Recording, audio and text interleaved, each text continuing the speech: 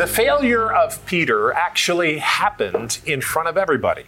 But then Peter turned around when the Holy Spirit filled him, and things were very different. Good morning, good afternoon, good evening. My name is Rod Hemmer. And I'm Janice. And this is Bible Discovery TV. Bible Discovery TV takes you through the Bible from Genesis 1 all the way to Revelation chapter 22. And today we're talking about the 18th chapter of John. This is really something. And we're going to talk about that in 5 minutes, so make sure you stay tuned for that. Ryan?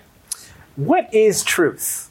These are the words Pilate asked Jesus at his public trial. So today we ask the same thing. What is truth? Well, there is an answer. All right, very good. Look forward to that. Janice? Today's segment is called Strengths and Weaknesses. All right, very good. And Jess Canelon is here, and we're going to be talking with him a little bit later in about 25 minutes. So make sure you stay tuned because things are really going to be interesting today. Now, let's open up our Bibles and see what God is saying.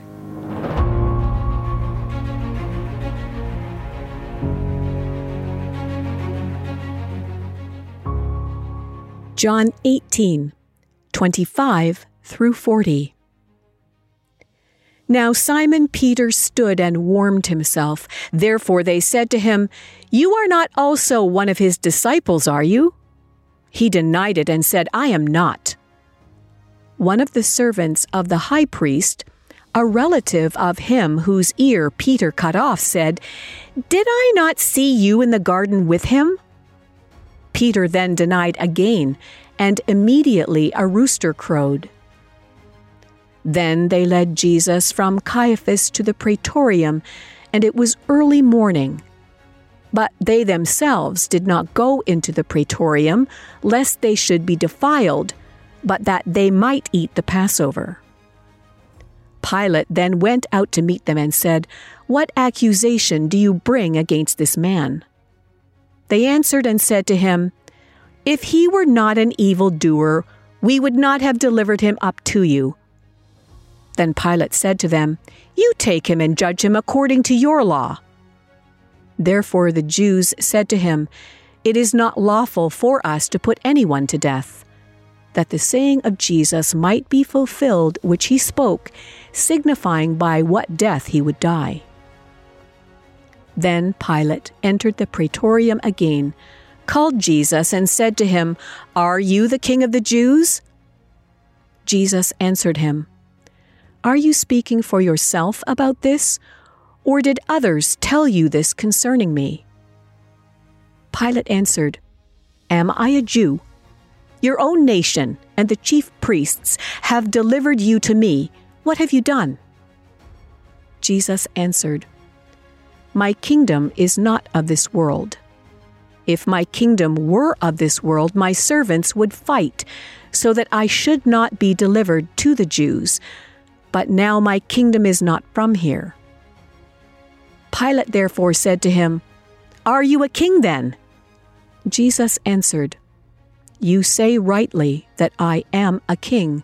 For this cause I was born, and for this cause I have come into the world, that I should bear witness to the truth. Everyone who is of the truth hears my voice." Pilate said to him, "What is truth?" And when he had said this, he went out again to the Jews and said to them, "I find no fault in him at all. But you have a custom that I should release someone to you at the Passover. Do you therefore want me to release to you the King of the Jews?" Then they all cried again, saying, "Not this man, but Barabbas." Now Barabbas was a robber. John chapter 18, verses 25 through 40.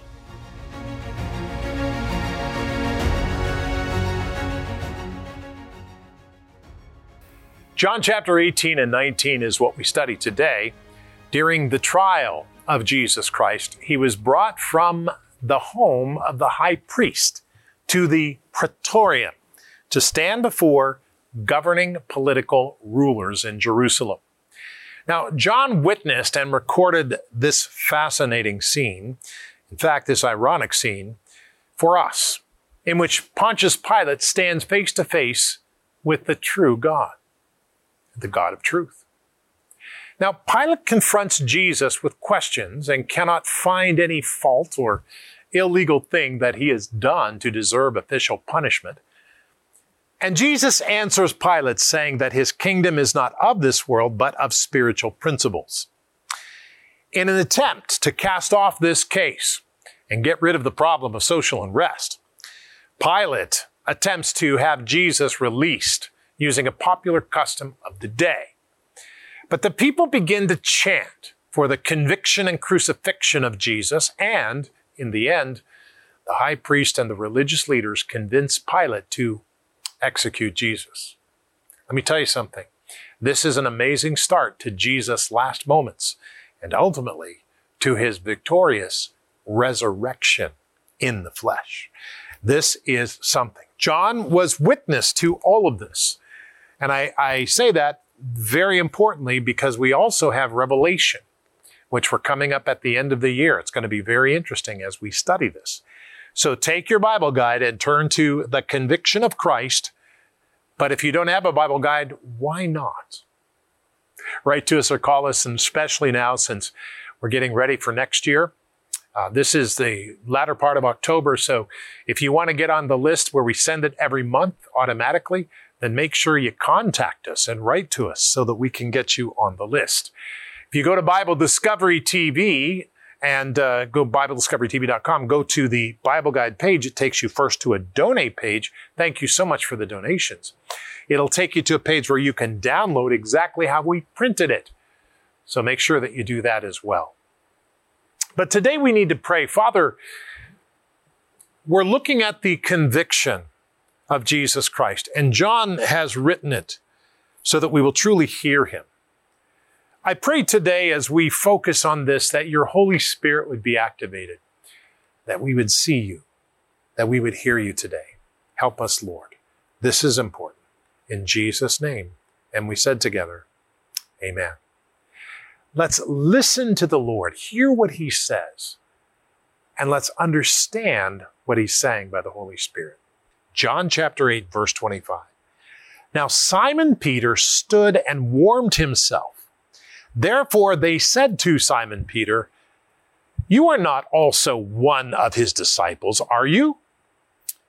And Peter denied it and said, "I am not."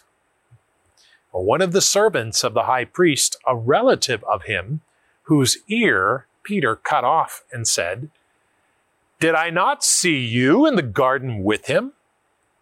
Well, Peter then denied again, and immediately the rooster crowed.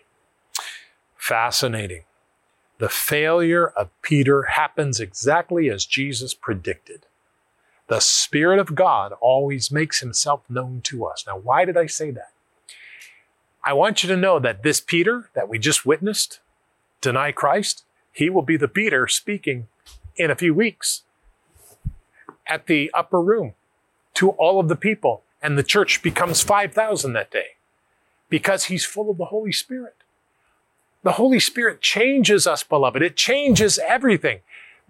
Being a Christian is not just a cultural thing where we decide that we adopt laws. It's the Holy Spirit comes inside of us. When we give our heart to Jesus Christ and we say, "Yes, Lord," the Holy Spirit comes inside and changes us, beloved. Keep that in mind. It's a changing thing. God changes us. Verse 28. Then they led Jesus from Caiaphas to the praetorium, and it was early morning. But they themselves did not go into the praetorium, lest they should be defiled, but that they might eat the Passover. And Pilate then went out to them and said, "What accusation do you bring against this man?" They answered and said to him, "If he were not an evildoer, we would not have delivered him up to you." And then Pilate said to them, "You take him and judge him according to your law." Therefore the Jews said to him, "It is not lawful for us to put anyone to death."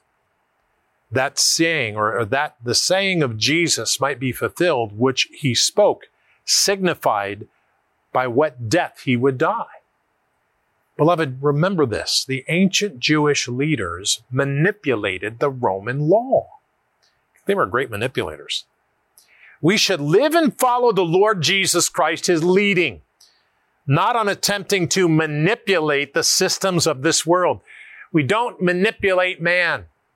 We can't manipulate man. We love people because God told us that. Jesus told us to love one another.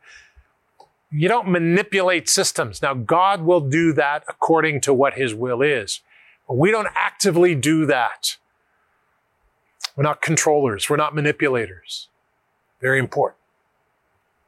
Let's go on and look at the last scripture. This is really important. John chapter 18, verses 33 to 40. Then Pilate entered the praetorium again, called Jesus and said to him, "Are you the king of the Jews?" And Jesus answered him, "Are you speaking for yourself about this, or did others tell you this concerning me?" And Pilate answered, "Am I a Jew? Your own nation and the chief priest have delivered you to me. What have you done?" And Jesus answered him, "My kingdom is not of this world. If my kingdom were of this world, my servant would fight, so that I should not be delivered to the Jews. But now my kingdom is not from here." And Pilate therefore said to him, "Are you a king then?" And Jesus answered, "You say rightly that I am a king. For this cause I was born, and for the cause I have come into the world, that I should bear witness to the truth. Everyone who is of the truth hears my voice." And Pilate said to him, "What is the truth?" And when he had said this, he went out again to the Jews and said to them, "I find no fault in him at all, but you have a custom that I should release someone to you at the Passover. Do you therefore want me to release to you the King of the Jews?" And then they all cried out again, saying, "Not this man, but Barabbas." Now Barabbas was a robber. Fascinating. Brings me to this point. It seems that Jesus was crucified because the leaders were against him. But it was always God's plan. Everything happens for a reason. God directs our life for his purposes. God has directed your life for his purpose. His purpose is that you come to know him. Come to know Jesus today, because God has directed your life in that way. This character of King Saul, this historical figure.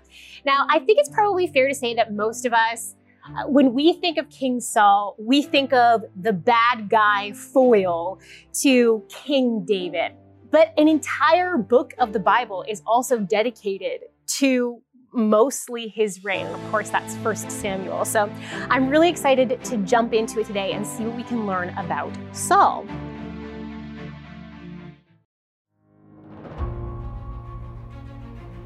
Welcome back to the program. Today our study involves John chapters 14 and 18. And in chapter 18, we find Jesus facing Pilate at his trial. And picking up in verse 37, Pilate asks him this, "So you're a king?" Jesus answered, "You say that I'm a king. For this purpose I was born, and for this purpose I have come into the world, to bear witness to the truth. Everyone who is of the truth listens to my voice." But Pilate said to him, "What is truth?" Now, for whatever reason, Jesus here chose not to respond to this cynical question. Maybe Pilate didn't give him the chance. But whatever the case, this sort of retort is all too common today. I mean, have you ever heard someone claim that truth is relative, which means that there is no absolute truth, but the truth is whatever we make it? Well, at first it might seem intellectual, but in truth, this claim is totally illogical and self-refuting, because what's being argued is that it is absolutely true that nothing is true. It's a totally foolish argument. The reality is that there is absolute truth. The question is, what is that truth? What is truth? These famous words uttered by Pilate some 2,000 years ago during our Lord's trial are even more illustrative of the state of our world today. We live in a highly relativistic culture, where truth can be whatever we make it. Your truth is your truth, and my truth is my truth. We've become a people who deny absolute truth and absolute authority. Of course, if Jesus had chosen to respond to Pilate's retort, or if Pilate had been willing to listen, we can be quite confident of his reply. I am the way, the truth, and the life. Contrary to the wisdom of this world, which is utter foolishness in God's sight, there is a such thing as absolute truth and absolute authority, and his name is Jesus Christ, God in the flesh. Not only is Jesus the truth absolutely, but as the author of creation, he also has all authority over that creation. Significantly, the Apostle John, in the opening remarks of his gospel, also identifies Jesus as the Word of God. So if Jesus is the truth, the authority, and the Word of God, then by definition, the Word of God, the Bible, is also true and authoritative. Therefore, the whole of Scripture can and should be fully trusted and embraced, even when it flies in the face of the world's so-called wisdom. Sadly, the Church has far too often been willing to wane on biblical truths in order to satisfy worldly truths. But this is backwards. Rather than submitting the Scriptures to the ideas of man, every idea of man must come into complete submission to the Scriptures, because Scripture is authoritative and true. Indeed, many worldly so-called facts have been overturned throughout history, but the Bible has remained in truth. God has said in his word that the fear of the Lord is the beginning of wisdom and knowledge. Thus, rather than fearing men, may we only fear God and boldly and unashamedly stand firm on the word of God, Jesus Christ, the chief cornerstone.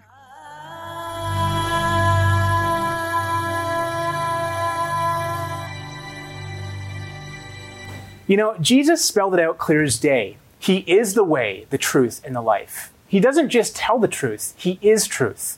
Despite the claims of Pilate and many others, there is a such thing as absolutes. The truth isn't what we make it, it's what God says it is. God has made his truths crystal clear in his word, and we as the Church of Jesus Christ need to stand firm on those truths. This isn't the time for the body of Christ to be submitting to what the world says is or isn't true. We need to wake up, because soon and very soon, Jesus is going to come for his church, and the world needs to know the way, the truth, and the life. It's time to stop letting the world influence the church. The church has to rise up and be the one to influence the world. It's a matter of life and death. In fact, it is. And if you want to read the details of that, you can read Revelation chapter 19. It speaks that Jesus Christ will come from heaven and he will judge the earth. And this is going to happen. The things are going to happen that the Bible predicts and says. And that's why they're in the Bible. That's God's word. That is the objective truth. That's what I believe. And I, just quickly, truth is absolute. So in other words, gravity is absolute. Gravity is going to happen. Jump off the roof, you don't believe in gravity. That's great, but it's going to come to a rapid knowledge when you hit the ground. That's right. And so that's the reality of the Word of God. Janice? Here's another reality. I look at Peter as Jesus' disciple, and he was so dynamic. Peter was always there. He was just ready to pick up a sword or chop somebody down for something, and cutting off an ear of the servant that came to arrest Jesus. And Peter was just always there. And then you see as we read through John chapter 18 that this Peter denying Christ, even he had said not too long before that, I would go to prison, even to death with you, Jesus. And we see here the failure in Peter, and I can see that in myself as well. And Jesus didn't leave Peter in his failure. And Jesus doesn't leave you in your failure. Jesus knew Peter's heart. And after Christ's death and resurrection, he had breakfast by the sea with his disciples, and he took Peter for a walk with him. And we will be reading that in the scriptures ahead of time, or, in the days to come. Jesus didn't leave Peter in his failure, and he will not leave you in your failure. If you feel like you have done too much, you've gone too far away from God that he could never accept you, that's not coming from God. He loves you, and you need to seek after him and come to him, and he will forgive you. His hands are extended. His heart is extended. That's why he came. to bring you back into reconciliation with God the Father. And so don't feel like he has left you behind. He has not. Come to him today. Yeah, come to Jesus. That's very, very important. We have somebody with us. Jess Canelon is the proprietor of This is Israel, and it is a great program. Jess, welcome. Hey, thanks for having me. It's so great to be here with you guys today. And you are actually in Israel right now, just south of Tiberias, which is on of course, the west coast of the Sea of Galilee, which is really a lake. But nevertheless, you're coming to us from a kibbutz. Yeah, I'm coming to you right from Israel, where kibbutzes are kind of an easygoing farm life. They are the country people of this country. That's always the way it's been, right? Peter and the other disciples were also country fisherman type, and I love, Janice, that that's one of my favorite stories where Jesus makes fish for them on the beach. The beach is just up the road, and we would often come up here as a family to find fresh water, and we would sit on that very beach, and our kids would play. We'd light a fire, and we'd remember that story of such unmerited grace and favor, love of Jesus. I'm reminded of the fact that while we were yet sinners, while we were still sinners, in our sin, Christ died for us. And to me, that's the game changer. That's what it's all about. That despite our failures, despite our outright rebellion, he makes breakfast for us at the beach. Right, and yeah. Sorry, just interrupt. I don't you think one of the unfortunate things with people when they come to the Bible and they read the stories, we forget that these are real people. Real people with real emotions like you and me, and the places where they were are real places. This isn't made up stories. It's not myths. This really happened with real people. Oh, yeah. Yeah, real people, real feelings. Breaking the alabaster jar over his feet, and anointing him. How could she do such a thing? What a waste of money! That money could have gone to the poor. Why should she do that to touch the Messiah that way? And it was an act of worship. It was from a broken woman who needed to honor her king. Zacchaeus. The wee little man, he did the same thing. He invited Jesus into his house, and Jesus went there because he had to see Zacchaeus. He had to be a guest in his home, and these are real people who go through, who went through what we go through, and Jesus' answer to our sin is always, "I love you, and I'm coming in." Yeah, it's very, very interesting. And I just need to mention this, Jess, that, of course, you're formerly the pastor of churches and all of that. Now you're into this, This is Israel full-time. I love Israel. I went there in 91. I've gone ever since. It is excellent. You're there now. This is Israel. What is the program? Well, it's a half-hour show that is based off of a 5-minute little YouTube series that I put together starting in 2016. So these are little 5-minute on-location adventure Bible study with a selfie stick. We go to the Mount Hermon to snowboard down the Mount of Transfiguration. We go to the Red Sea and snorkel and see see that Red Sea that was crossed. What was actually inside. We wander through the desert. We enjoy the Mediterranean, and we just explore. We explore, and so we teach the Bible in those as we explore, and it really brings the Bible to life. And then with the half-hour show, I then interview an expert who we touch on something in that episode, and I talk to an expert saying, "Hey, tell us more about this one thing that popped out in that episode," and then we kind of wrap it all together in a Bible study at the end. And it's been a real joy to work with you, Ryan, and really closely together, and with you, Rod and Janice, and just the whole team to really bring people from their living rooms into the Holy Land. Yeah, I think it's important to remember that if you want to see this program, and I would suggest that you do, remind the people watching and the station managers and all of that if you want the program, just call me. Because we made the program 2830, a half an hour program. But Ryan, there's 8 that you've produced, and by this time that this program goes to air, they'll be finished. They will be, yeah, and hopefully we'll have some more going on. And I would also say go to his website at israelvideoproject.com. There you can find that stuff as well. So Israel, very exciting. Israel Video Project, one word, israelvideoproject.com. That's his that's your website, Jess, isn't it?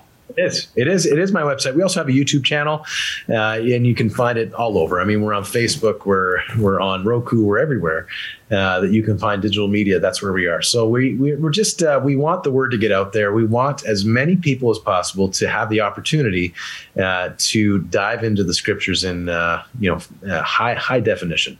All right, look forward to it. And Father, we pray in Jesus' name for IsraelVideoProject.com for Jess. And we ask, Lord, as we put this program together, we've done 8 of them, we're going to do more. Father, we pray that you would help us and bring support to Jess. Help him, Lord. And we've just done this because we feel that you've told us to do this. And so, Father, we're going to do it. And somehow the Lord will help us through it, Father. Thank you, Lord, in Jesus' wonderful name. Amen and amen. Amen. Jess, and one of these days, I'm going to get back over to Israel. So there you go. Thank you for being with us. We'll go together. It'll be fun. Okay, very good. Jess Catalan from Israel. And thank you for being with us. And thank you for staying there. Let's carry on with the program as we continue to study God's Word.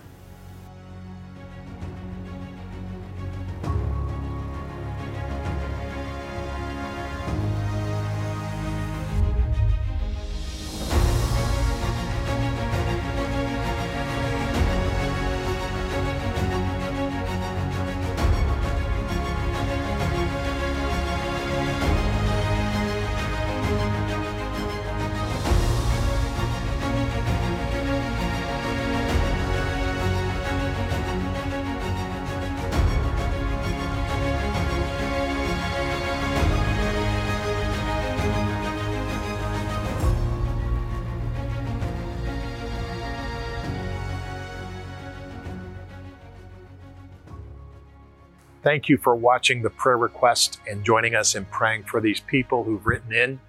And I want to remind you that Monday, Wednesday, and Friday, we have a prayer meeting at 3:30 Eastern Standard Time in America. You can join us from anywhere in the world. We're on Bible Discovery TV as well. And when you do, we'll pray for you. Right now, let's pray and say, Lord, I want to learn how to trust in you more. Help me to do that today and right now. In Jesus' name, amen.